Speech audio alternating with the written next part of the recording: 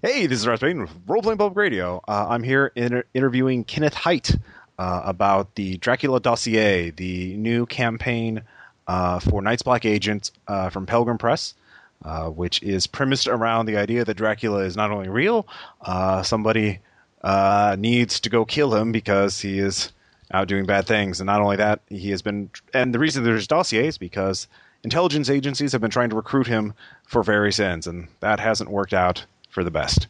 Uh, Hello, Kenneth. How are you doing tonight? I'm doing great. Thanks for having me on, Ross.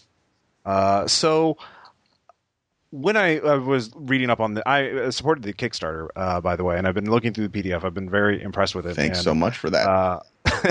Like Night's Black Agents in general, aside from running campaign, I recently ran like a 3-part game about using Greek mythology, the Imbusa and some other things, and the players were art thieves. So it was very interesting. I've always enjoyed the game, and I definitely want to run Dracula Dossier at some point. But when I was reading up on it, one of the things I came across was a video you did for Pelgrime talking about the origins of this book, and where you talk about what inspired you. It was sort of an unusual source. Like, it wasn't Dracula itself that inspired you to come up with this at first. It was a book on UFOs. Right. Yeah, and this sort of takes us back to the palmy days of ufology before the internet. And there was, in, I think, 1953, there was a book that came out by a guy named Morris Jessup called The Case for the UFO. And it was sort of what we know about UFOs. And the guy was sort of a middling astronomer, I think sort of at a C-list university. And he comes out with his book about UFOs and all the things that UFOs might be connected to. And long about 1956, somebody who we now know as a guy named Carlos Allende sends a copy of The Case for the UFO to the Office of Naval Intelligence, which is the place that he thought might be investigating UFOs. And this copy of the Case for the UFO has been annotated in 3 different handwritings and in 3 different colors of ink by 3 figures that are all arguing about UFOs with each other and with the book. And they're saying this part is right, this part is wrong. You're wrong about whether that's wrong. You're wrong about whether he's wrong. And presenting in the course of it sort of their own versions of stuff about UFOs and the Philadelphia experiment and time and space and all manner of awesome stuff. So this shows up at the ONI, and one officer of the ONI is so excited by this, either because he's a UFO buff or because he thinks there might be something into it, or because it's his job to track down weirdos who send things to the Navy, that he has a company called Vero Manufacturing type up on stencils a version of The Case for the UFO with all the annotations so that he can share it with other like-minded officers, either in the ONI or in ONI plus Blue Book or wherever else. And this became known as the Vero edition of The Case for the UFO. And it became sort of a legend in the ufology committee that the government had done this special version of Case for the UFO with these special annotations. And no one really knew at the time that it was just a crazy person wasting everyone's valuable time with their annotations. We all thought that it might be something real that the government had paid attention to. Again, this is the 70s, before we realized, no, the government doesn't know what it's doing at any point, regardless of what it's looking into, UFOs or not.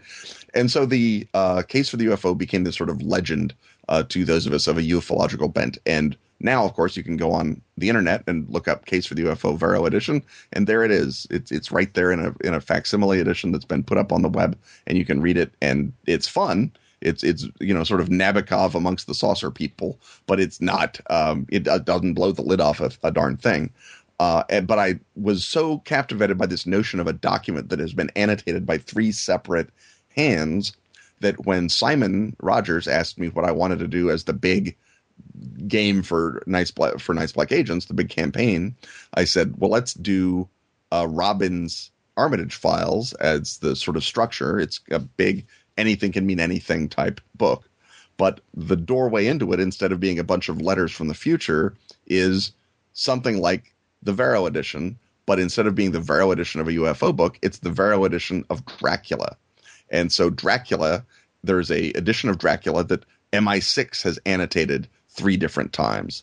And rather than it being 3 guys simultaneously, I said, since we got a vampire, we're dealing with immortality, let's make it 3 different generations of MI6 have annotated it. And instead of just being normal old Dracula, let's make it Stoker's secret first draft of Dracula with all the secrets, because the reason MI6 is annotating it is Dracula was their idea. They tried to recruit Dracula in 1894 and bring him into the United Kingdom and to become a super agent and help them fight the Russians.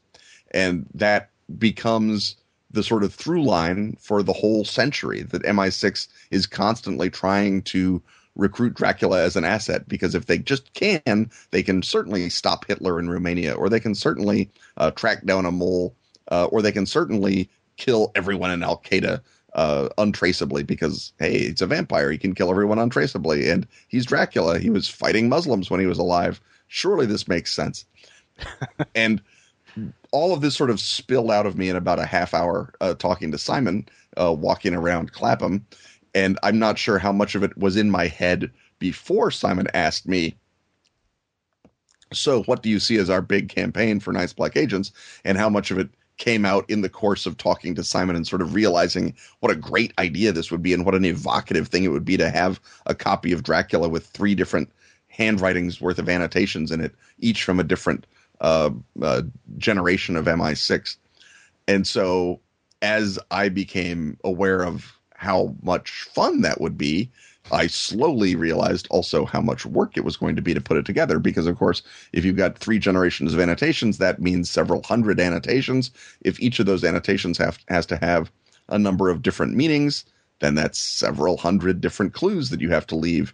And every given person or location or object or organization that the annotation might point to, a la Armitage Files, has to have multiple possible values, that they might be an innocent, they might be working for Dracula, or in our universe, they might be working for Operation Edom, the secret MI6 group that has been trying to recruit Dracula for a century, and now, worst of all, believes that it has, and so is therefore out there covering up for all of Dracula's atrocities, because in the course of murdering his way across Europe and possibly infiltrating the British government, he is also, as it happens, happy to chow down on terrorists now and again, because MI6 sets him up and says, here's a whole room full of guys who are not going to have any crucifixes. I promise you that. Yeah. All right. A mutually beneficial relationship. Exactly. And you can sort of, and the great part of it is that you can almost see that it makes sense, right? Because, you know, Dracula is, I mean, you're eaten by a vampire versus blown apart by a drone strike. You're still dead. Right. You don't, and Dracula does collateral damage. Drone strikes do collateral damage. We're okay with the drone strikes. What's wrong with Dracula? And you have to actually believe that dealing with Dracula is a sin to realize that there is something wrong with it. And of course, the other part of it is Dracula is very, very smart, and he's a conspirator, and he can suborn you and tempt you and hypnotize you away from serving the crown into serving Dracula and his own personal ends. So it's very much like the sort of deals that, you know, we have done as Western, you know, societies, where you go into Afghanistan and you say, well, we got to get the Russians out. We don't know any of these people. We don't speak any of their language. Hey, Pakistan, who's trustworthy here? And Pakistan says, well, by an odd coincidence, it's our personal clients, the Taliban. You should arm them. And we're like, well, sounds good to us, Pakistan. Here's $1 million billion worth of weapons. I'm sure nothing can possibly go wrong here. And then, sure enough, it comes back to bite you in the butt. And that happens every time in the course of great power politics. And it happens every time in the course of espionage. And so, therefore, using Dracula as the sort of symbol of this generationally bad idea decision-making it's a potent metaphor. And so I think that that's another thing that makes it work really well, as opposed to just sort of Pride and Prejudice with zombiesing it. Tying espionage to Dracula is tying 2 things that actually do feel really familiar and do really sort of match up well. That's true. And so one thing is, it's not like Mask of Nyarlathotep or some other sort of campaign where like there's a beginning, middle, and end, and here's this adventure, and here's this campaign, this adventure hub, and so on and so forth. You've worked on the Armitage file. Well, I mean, you didn't work on, but you're working off of it, the Armitage Files, the sort of Robin Laws's campaign model for Trail of Cthulhu, and where the idea is the game master looks at all these ingredients and sort of assembles what he wants his version of the campaign to be. And so that's kind of what is that more or less the inspiration in terms of the structure of Dracula Dossier? Did you just look at the armors? Oh, well, we'll just do that. And well, yeah, I mean, my career has been spent following along after Robin and doing the same thing, not quite as well. I mean, that's my business model, and I'll thank you to keep your hands off of it. Yeah, I looked at the Armitage Files and I saw terrifically original, terrifically brilliant campaign structure, and of course I ripped it off. Who wouldn't? I also ripped off Massive Nyarlathotep when I designed the story structure of Zelazny Quartet, where we have the 4 stories that can be played in any order and then all build to a final capstone. Right. So yeah, I'm very much aware of the level of what I want to say originality and elegance of design that Robin put into the Armitage Files. So I yes, very much wanted to coast on that wave, drift behind Robin's lead vehicle as much as I possibly could. So yeah, I mean, looking at the book right now, you have the various ingredients, the personalities involved, obviously Dracula, and all the other major characters in the novel, and then you've also broken it down instead of also by location, by year, by era, I guess I should say, because there are options for running it with the original novel cast of characters, like the 1894 network versus the 1940s, 1977, 2011, and so game masters could not only run it in just one era, you could run a multi-generational campaign where you start in 1894 and then work your way to the present, or end it in 1940, where and also thematically, there's everything from pulp, we must kill vampire Hitler, to a more subtle, nuanced game, more like Tinker Tailor Soldier Spy. I imagine that's the inspiration for the 1977 Mole Hunt. Am I correct with that? Or that's also history too. I mean, part of it is the history, because when we were looking at doing 3 generations, the 3 generations have to be World War II, the Cold War, and the War on Terror. And those have to be the 3 generations of MI6, because those are the 3 generations that exist. So once I've decided that those are going to be the 3, I start looking at the history of Romania and the history of what are going to be good options. Romania is on the cusp in 1940, so now I know that it's going to be 1940. The Cold War going forward, if you just mathematically split the difference, you get the late 70s. Well, as it happened, Bram Stoker himself had drawn a connection between vampires and earthquakes in the original draft of Dracula. He cut out a part about a giant earthquake and volcano destroying Castle Dracula. He cut out a lot of little bits where Van Helsing says, "Oh, if only my friend Palmieri were here with his amazing seismograph, he could tell us what's going on." And on the one hand, that's Stoker saying, well, I think maybe that's over-egging the pudding. I'm not going to put in a volcano. I'm just going to take all this stuff out. But if you are treating it as though this is a secret document that is being redacted, they're taking out all the earthquakes because they're crucially important. And once you start looking for earthquakes, you see that there is a gigantic earthquake in Romania in 1977. And, hey, look at that, a gigantic earthquake in Romania in 2000 or in 1940, and another one in 2011. So, look at that. My 3 periods have just magically aligned themselves with earthquakes. So I can begin looking at that. So once I start looking at the 1970s, I know my Cold War story has to be the mole hunt story, because, again, MI6 is desperately trying to find moles in the 60s, really, to figure out who the fifth man is after the Cambridge spy ring comes up. The CIA is doing the same thing with the Angleton mole hunt. So mole hunts are that feel. Le Carré is definitely the king of Cold War spy fiction in a lot of respects, and Tinker Tailor is his masterpiece. So, yeah, if you get a chance to riff off Tinker Tailor, you take it. The fact that we knew we were looking for a mole hunt, the fact that it would be something different as opposed to the first 2 sorts of Draculas where they're trying to bring Dracula on side to get him to intervene. The second one, they're saying, did we make a mistake trying to bring Dracula to England because of he's hypnotic and immortal and can make other people immortal and hypnotic? Man, that says Stay Behind Network to me a lot. And so the mole hunt becomes an espionage allegory for hunting down vampiric influence. And in the same way that mole hunts often do more damage than the mole does, You can argue that letting Edom off the leash does more damage to MI6 than letting Dracula have a mole in MI6 might have. But it lets you play with a lot of the other sort of thematic, what Angleton called the wilderness of mirrors aspect of spycraft. And again, wilderness of mirrors is a great metaphor for Dracula, because the one thing you can't see Dracula in is the mirror. So there's a lot of great parallels going on, and being able to play with that era of British intelligence. This is right after the Fifth Manhunt.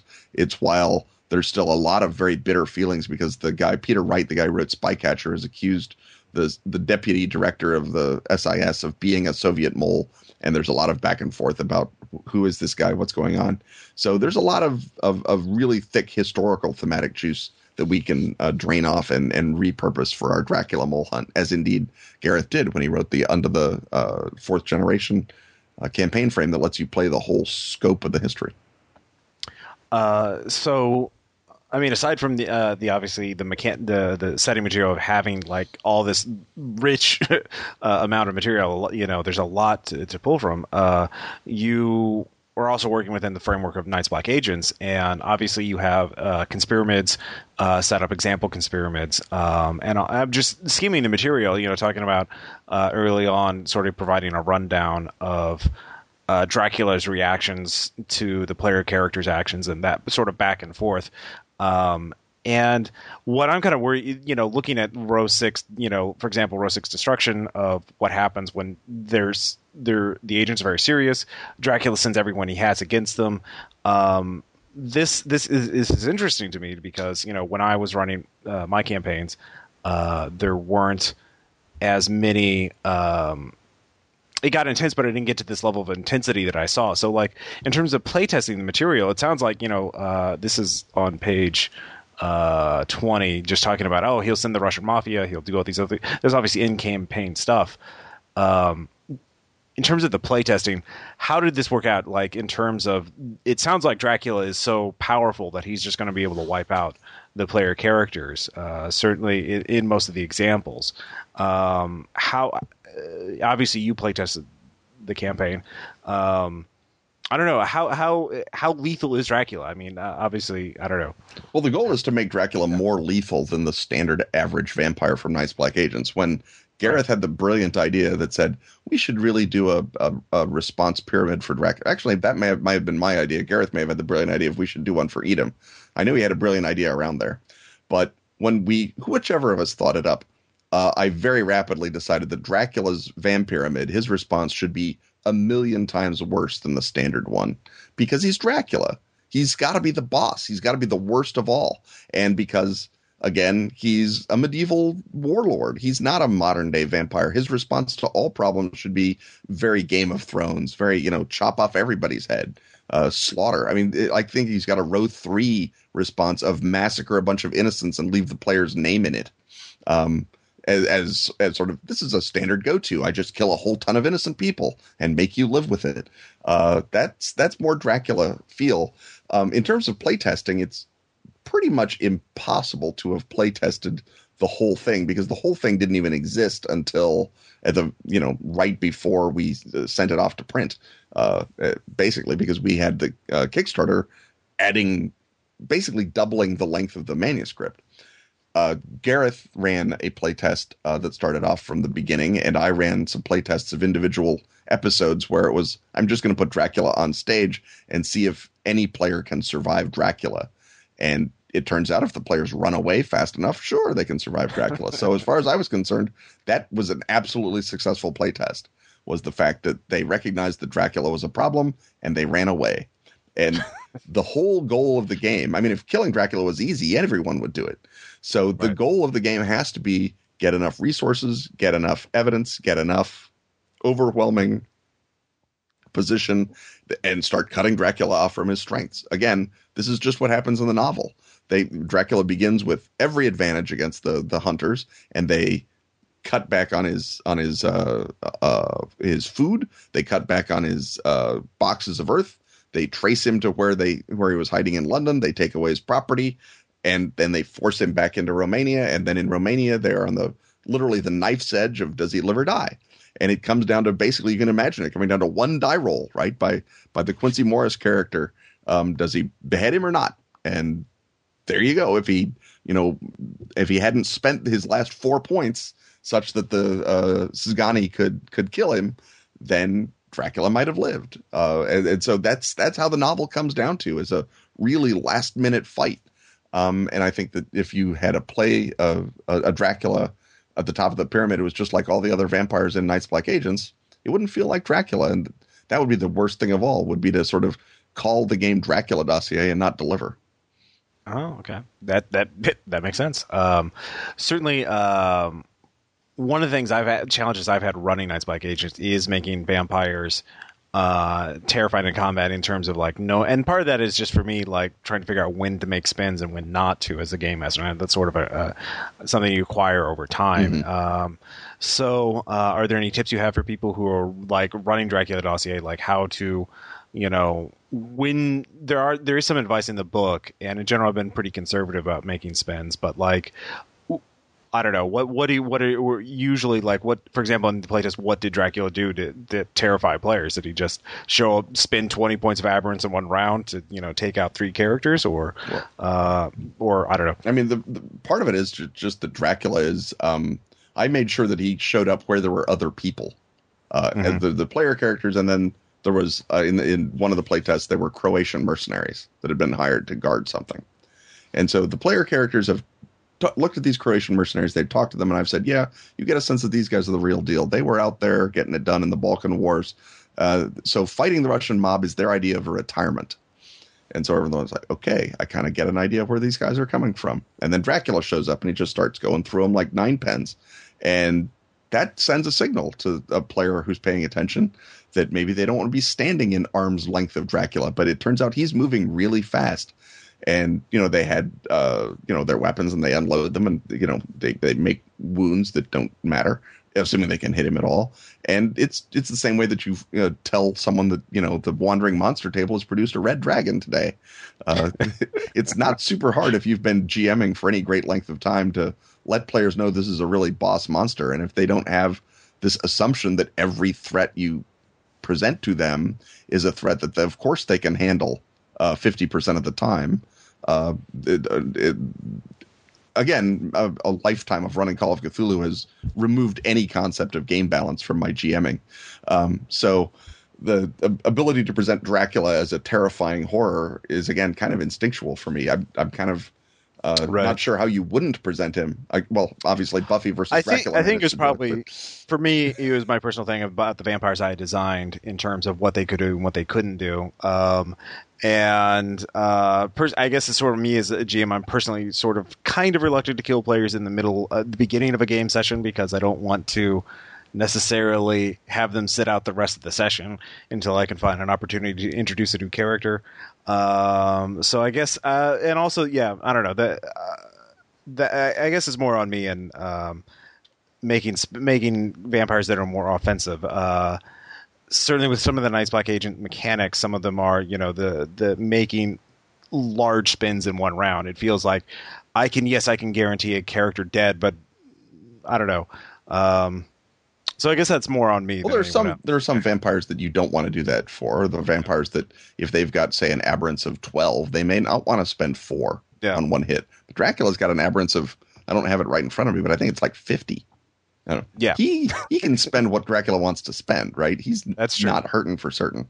And when I ran my Night's Black Agents alpha playtest, the first thing that I did was I had a bunch of expendable pre-gens that were Serbian mobsters, and gave them all to the players, and I said, "You are Serbian mobsters, and you've heard that there's some other gang who's moved in on your human trafficking, and that their headquarters is this palazzo in Venice. So go get them."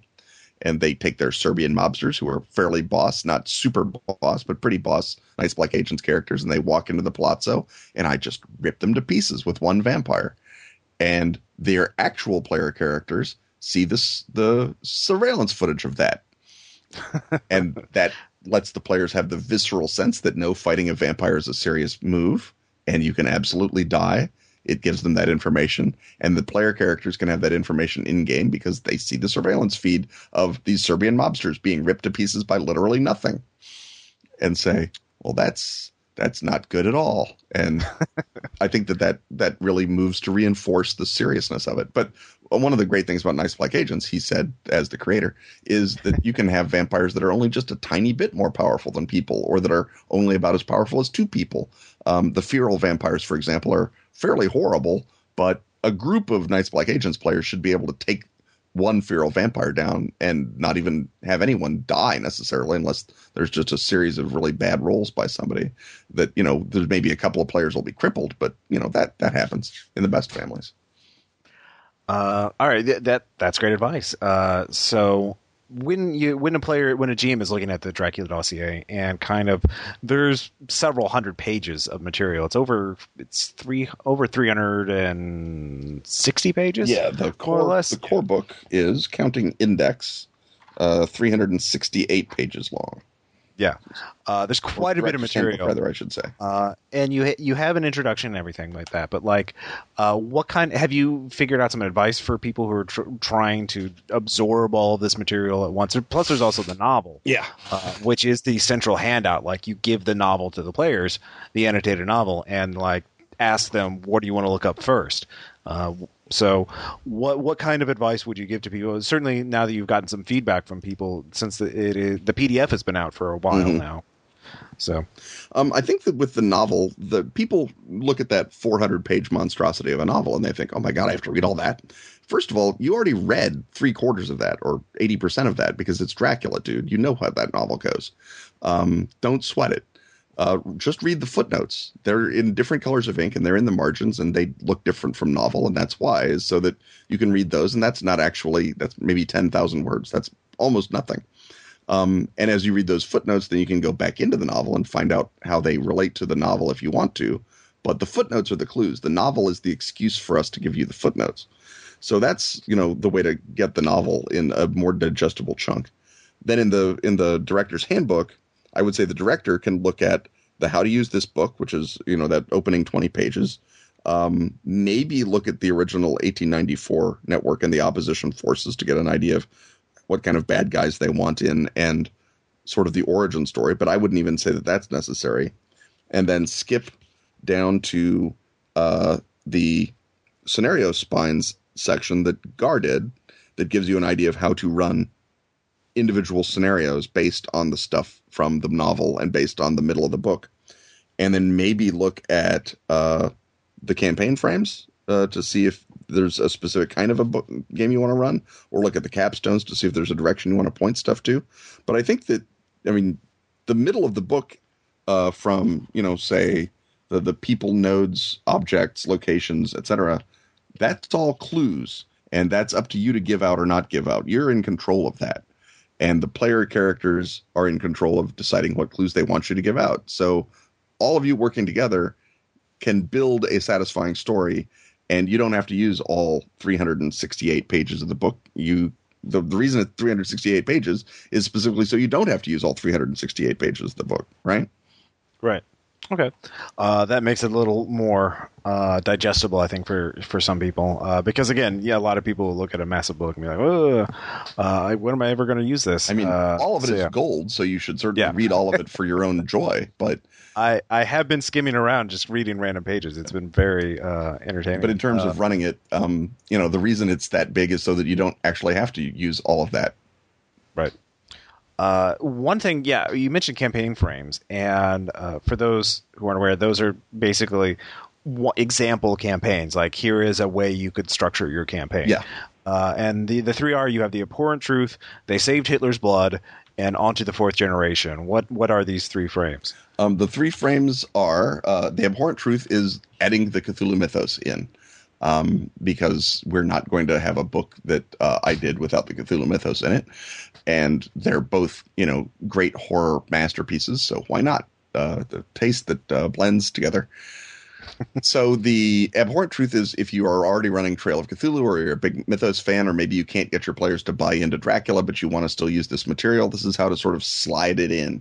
Or if conversely, everyone says, Dracula schmacula, this is how to sort of beef him up even more with cosmic horror. So that's what the Abhorrent Truth is. It's not so much a separate way to run it as it is separate things to include and ways to look at the material. Then They Saved Hitler's Brain, or They Saved Hitler's Blood, is the airport thriller version. It has mechanical rules to sort of turn it up to 11, make it super pulpy.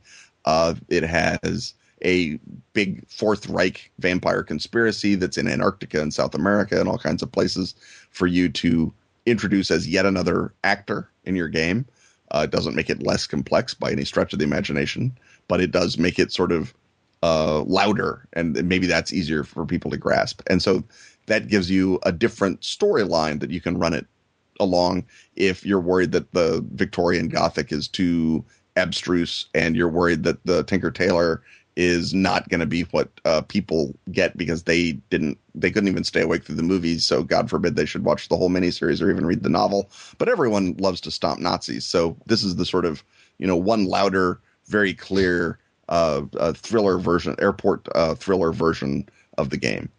And then Unto the Fourth Generation is the one that Simon insisted that we have, where you can literally start playing in 1894 with the original cast of Dracula and then play out the 1940 SOE incursion into Romania to recruit Dracula in 1940. You can play out the Mole Hunt in 1977, and then you can play out your current characters in the War on Terror in the modern day, receiving the Dracula dossier leak. And that then lets you play the whole thing out over a gigantically a campaign of gigantic scope, if that is what you want to do. But what it also does in sort of the in the back door is it presents you with a what do I want to say, a default timeline or a default storyline, so that in the game, the Mole Hunt can have gone any number of different ways. The attempt to awaken Dracula in 1940 can have gone any number of different ways. The War on Terror can be going any number of different ways. Dracula can have gone any number of different ways. The 1894 op, I mean. But this gives us, if you don't change anything else, this is what's true. This sort of background timeline. And I think a lot of maybe newer GMs or GMs who are not quite as eager to play ducks and drakes with the last century and a half of history can look at that and say, oh, thank God someone has made all these decisions. I can just focus on 2011, or even I can just focus on 1977 if I want. And it doesn't, it doesn't require them to make a bunch of decisions. And I think that that's the other sort of strong point of having Unto the Fourth Generation in there. Although if you run this Dracula dossier campaign starting in 1894 and ending up in the present day, I salute you, sir or ma'am. You are the king of GMs. You can just you can smack the Temple of Elemental Evil out of the path. It has to tug its forelock to you. That's what I say.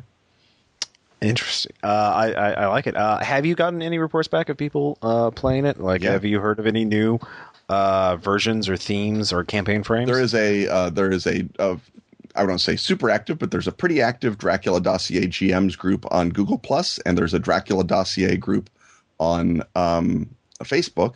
And we have people who are posting there who are saying, this is what I'm running. These are the opportunities that I've made. There's someone whose player characters have begun in 1894 with a bunch of other characters, so that her Dracula is even more of a cover-up than my Dracula is. So that they are already going off the beam, and I can't wait to see what happens by the time they get to 1940. And then other people are saying, nope, we're starting it off with the Harker incursion, which was the true the sort of our free RPG day scenario intro, which is one of the it literally is someone falls onto a car holding the Dracula dossier. You pick it up off their dead body and go. And this is why you were standing underneath that car adventure. And they're just starting it out and they're having a great time and they're saying, my characters are doing this and my character's doing this. And I'm seeing people posting and saying, I really like the one line you put in there about how Van Helsing went to China. And so I'm building my whole campaign around that. And I was saying, you realize I'm just riffing on Dracula and the Seven Golden Vampires, right? You realize that was what that was. But, whatever. They've gone to China. They're having a huge fun. And a lot of it also is because we were lucky enough to get James Palmer to write for us. And he lives in Beijing. He's a Chinese historian, for God's sake. So it's like, yeah, he wants to write about Hong Kong. You put Hong Kong on the book. Don't ask a lot of stupid questions. And so, and again, we're not the only people to put China in. If you've seen Pages from a Virgin's Diary, the Dracula ballet movie, they've cast a Chinese actor to be Dracula in it, and that emphasizes that sort of sense of xenophobia and Eastern threat that Bram Stoker is working with. But nowadays, we don't say, "Oh my God, they're from Romania. How terrifying!" Anymore. They still do it in Britain for some reason, but the Polish plumber is going to come and take our jobs. But presenting a Chinese Dracula gives us that same sense of, oh, he's from a simultaneously older civilization that has been around since the early times, and also he's going to eat our lunch. Fear that Stoker's readers had. So I think that there's a real fun in playing with those China parallels as well. And of course, James Palmer was terrific and gave us an opportunity to hit that China level hard. But it's not what I would have immediately bet people would jump on. But that's why you fill a whole book full of story hooks. I shouldn't be surprised if people pick any given hook, because they're all meant to be hooky. That's why we put them in there. The nature of them, yeah. You actually have a lot of locations. I mean, locations in the book. I mean, you do have a justification for pretty much anywhere the British Empire ever really took over at some point, because including places the British Empire only sort of occasionally had interest in, like Argentina. Yeah, there's not only Argentina, there's Iceland, Israel. Well, Israel kind of makes sense, there, especially with the World War II angle. Netherlands, Slovakia, and the United States, of course. Yeah. Very, very interesting. You mentioned James Palmer worked on it? Who else worked on Dracula Dossier to help round it out? Oh my goodness, we had such a all-star cast. I mean, I don't want to just sit here and read off everybody, but I will, for example, say we had Shoshana Keswick, who is, one of the sort of great LARP stars of the Eastern Seaboard, very into the sort of the indie story game scene. She was nice enough to come in and write stuff for us. Sean Merwin, who's done stuff for Wizards of the Coast, did stuff for us. Nathan Paoletta, great indie game designer from Chicago, personal friend of mine, great human being. Wes Schneider, who is in charge of monsters basically for Pathfinder. I don't know if you've seen those great Pathfinder bestiaries that are so beautiful and sexy. Well, Wes Schneider is the guy who puts those together. So I said, hey, Wes Schneider, wouldn't it be great if you wrote a bunch of monsters for my book? And sure enough, he did. And of course, they were terrific. The Gnome Stew guys, Walt Sachanowski and Phil Vecchione, Chris Snezak, Heather Albano, who's sort of a rising star of adventure design. Elsa Henry, who's done some stuff for Fate, so she's sort of on more the hip side of things. Marissa Kelly, similarly, Apocalypse World designer. So we sort of reached out. I've just said reached out like it was a thing. Obviously, I'm very sleepy. No, that's fine.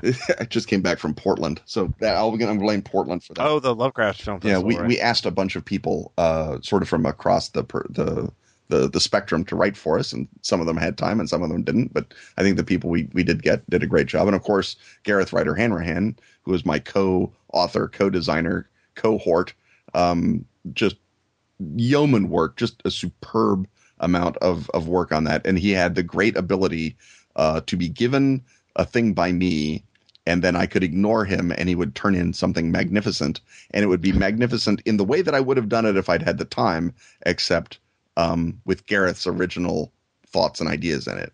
So it looked like a Ken Hite contribution, and it fit seamlessly into what I'd already designed, but it was just differently original and clever.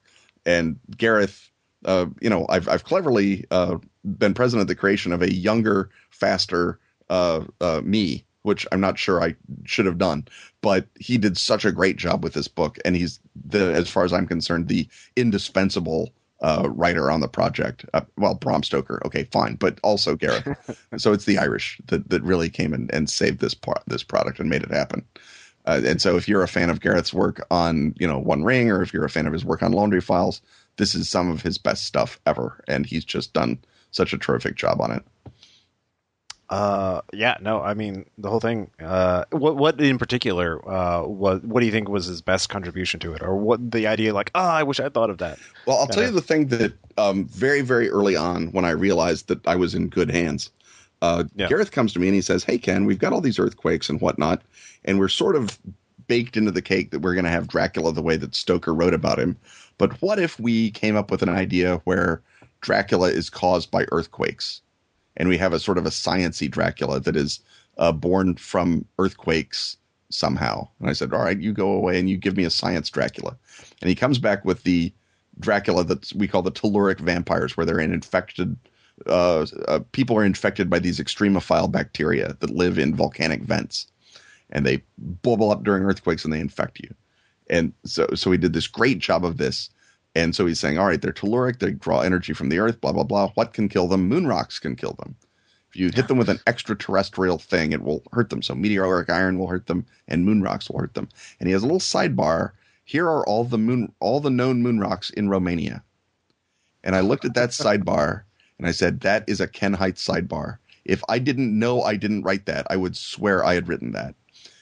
And of course it was great and it was evocative. And sure enough, one batch of the moon rocks has been stolen and is missing, because that's what the Lord does when you ask him for secret history. And so he did that. There was another one where he was doing the Vanderpool garlic. If you remember in the novel, and there's no reason you should, Van Helsing writes away to his friend Vanderpool in Haarlem in the Netherlands for special garlic. And so we're like, what's so special about Vanderpool's garlic? You go do that, Gar. And so Gareth comes back with this awesome stuff about the garlic being grown in vats over these humming power batteries and whatnot. And then off the top of his head, he says, interestingly enough, garlic smuggling is a big thing because of EU customs duties, and Chinese gangs have been involved in garlic smuggling. So there's garlic wars down on the docks at these locations in Europe over the past few years. And again, that's a Ken Hite detail. That's something that I would have put in, but I didn't put it in. Gar did it. But if I'd written up Vanderpool garlic, I guarantee you I would not have included garlic smuggling wars down on the docks.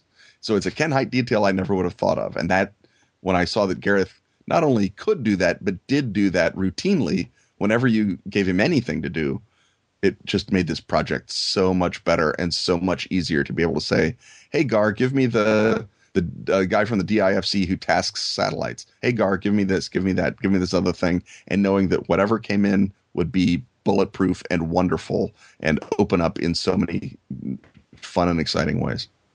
Wow. The telluric vampires were one of the first things I noticed. I'm like, holy crap, this is fascinating. I mean, like the idea, an alternate explanation, because that's one of the things I really like about Night's Black Agents is that you can really spin things in a way that the players won't expect. I mean, when I ran the campaign, I based it on certain things from the Cthulhu mythos, but I sort of didn't reveal that until 9 sessions into the campaign, where my players like, you son of a bitch, mm-hmm. Why didn't you tell us? And then I threw in time travel and a bunch of other stuff. And I think something like, vampires powered by volcanic vent bacteria is certainly going to throw them for a loop. So this has already been out in PDF. Right. But it's coming out in print this month. Yeah, it's coming out in print. Halloween is our target date for game stores all across this great land to have it. And if you pre-order it from a game store that is part of the Bits and Mortar program, or if you pre-order it from Pelgrane Press, you can have those PDFs that you speak of right now. The PDF will come first, and then the hard copy will come with the hard copies, as they do. If you did not back the Dracula dossier in Kickstarter, if you did back it in Kickstarter, you probably already have your hardback by the time you hear this. But if not, maybe you live in Iceland or Argentina or one of those places that only Dracula can get to. But certainly by Halloween, it should be in game stores everywhere, and you should be able to go and buy it at will. And of course, whenever you buy any game from the Pelgrane website, the PDF is free. I'm looking at the Kickstarter again. Aside from the book, there's the Dracula dossier, and then of course Dracula Unredacted as the two main print books. There's what other things are there for people to buy? I noticed like Extra Hawkins or Bound Adventures.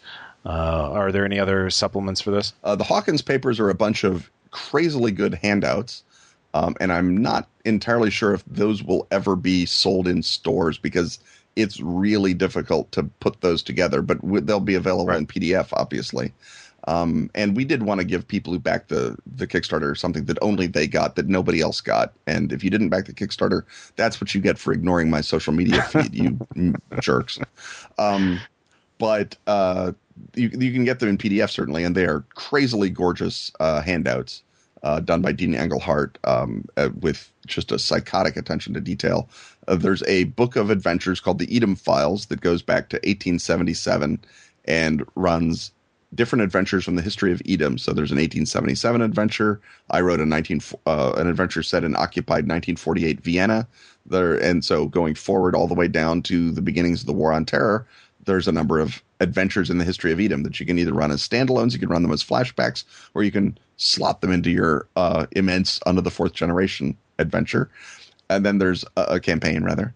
And then there's also the Edom Field Manual, which is just what it sounds like. The first third of it is the actual briefing documents that you get when you join Edom as one of the, ratings whose job it is to go out and corral vampires and keep Dracula happy and do all your little tasks.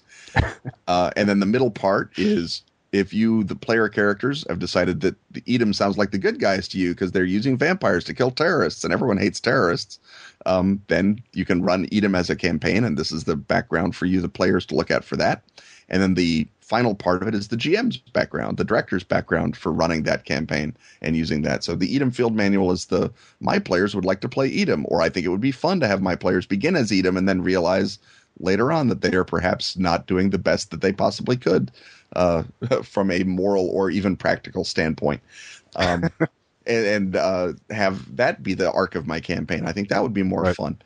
Now you'll be able to do that. And again, Gar did just a magnificent job of sort of doing the voice of stodgy British Navy and intelligence bureaucracy in the briefing document, and then did a great job of imaginatively putting himself in the minds of the players and then of the GM. And so I came along and I wrote just enough to be able to get my name on the cover and help him out. I came up with like the Edom code flash for vampire that you use when you're doing the silent tactical gestures, stop, don't make any noise, that's a vampire, that kind of thing.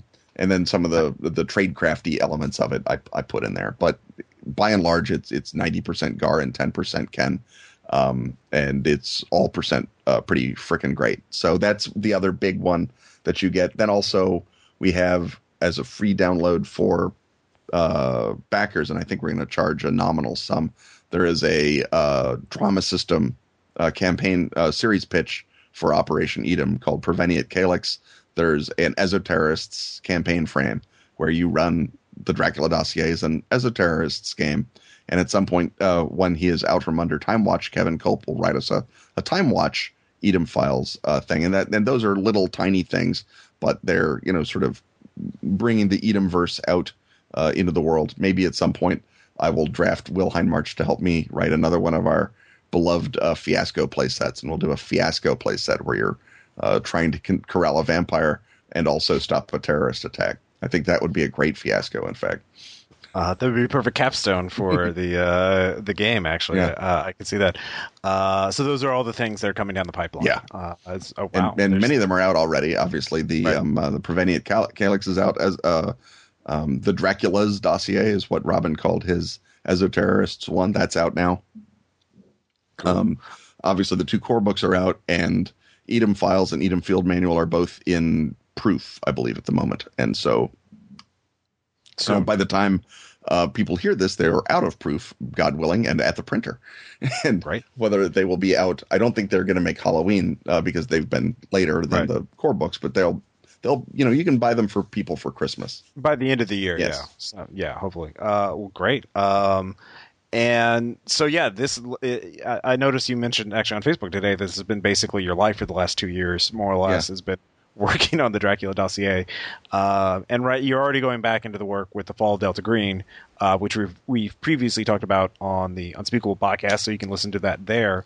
But do you have anything you're working on after that, or is that's pretty much filled up your schedule up to the horizon? My Pelgrane dance card is fairly full right now with Fall of Delta Green. Obviously, the ongoing projects that I'm working on are the Ken Writes About Stuff PDFs that come out. Right.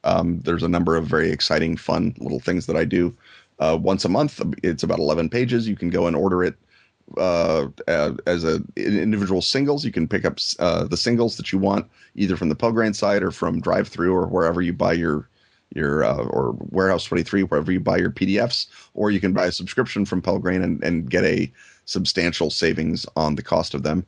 About every other one of those is something called a hideous creature, where I look at a mythos creature from all kinds of different angles. But there's also individual campaign frames. There's expansions of Gumshoe rules, looks at various exciting cities to set adventures in. Whatever I happen to be thinking about is what turns into Ken Writes About stuff. And I should have mentioned also under the list of things that are happening for the Kickstarter, of course, Thrill of Dracula, my book about all the various ways Dracula has been portrayed, mostly in film, but at least once in radio, once in television, and maybe a little bit of look about how he was portrayed before he was Dracula, back when he was just boring old Vlad the Impaler, and the kinds of horror stories people wrote about Vlad Tepes, as opposed to the horror stories that they wrote about Count Dracula. But the Thrill of Dracula is sort of looking at that whole myth and how it has been changed in the last 100 years, or maybe even the last 500 years, and then how that gives you, the GM, permission to change it up again for your stories, so that you don't have to feel imprisoned by me or Bram Stoker or Bela Lugosi or anybody. You can make your own Dracula and make it as awesome as you want, and tune it for your own player characters and not listen to my snotty opinions. Well, certainly Hollywood hasn't felt that restriction. I mean, he's basically a superhero with that last film that came out. And recently I just saw the cover to a novel called Dracula's Gold, which was part of a series. I can't even remember when it was made, but it inspired me to create a one-shot for Dungeon Crawl Classics, which is the old school Renaissance game where you, at level 0, you can each player controls a squad of like 4 peasants, and you throw them in a dungeon. Whoever survives gets to be a level 1 character. And so I came with a scenario called Steal Dracula's Gold, where you're the peasant lynch mob with the pitchforks and the torches, and you go to his castle at dawn and you try and loot it because you don't want to be a peasant anymore. But you think if you stake Dracula early, his castle will crumble, and thus you want to loot as much as you can before you get to him and kill him. But if you wait too long, it'll be night and he'll wake up and kill all of you. And so that's my sort of recent interpretation of the Dracula mythos. It's kind of interesting that he's become so everything from comedy to pure terror to sex symbol. It's an enduring myth, not a myth, but an enduring story for a reason. So, I think it is an enduring myth. I mean, myths are stories. Are answers to questions that we can't ask clearly. And so Dracula is an answer to the question of who's out there? Are people from other countries really interested in being nice to me? That kind of thing. And I think that, Dracula is an answer. He may be a xenophobic answer, or a scary answer, or a wrong answer, but he's a myth. He's never going away. And I don't think he should go away, because it turns out he's also the star of a terrific novel and a number of pretty good movies. That's true.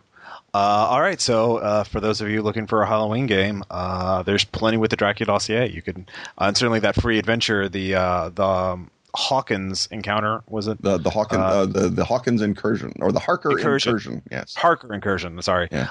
That's available separately as a PDF, so you could hit the ground running with that. Yeah.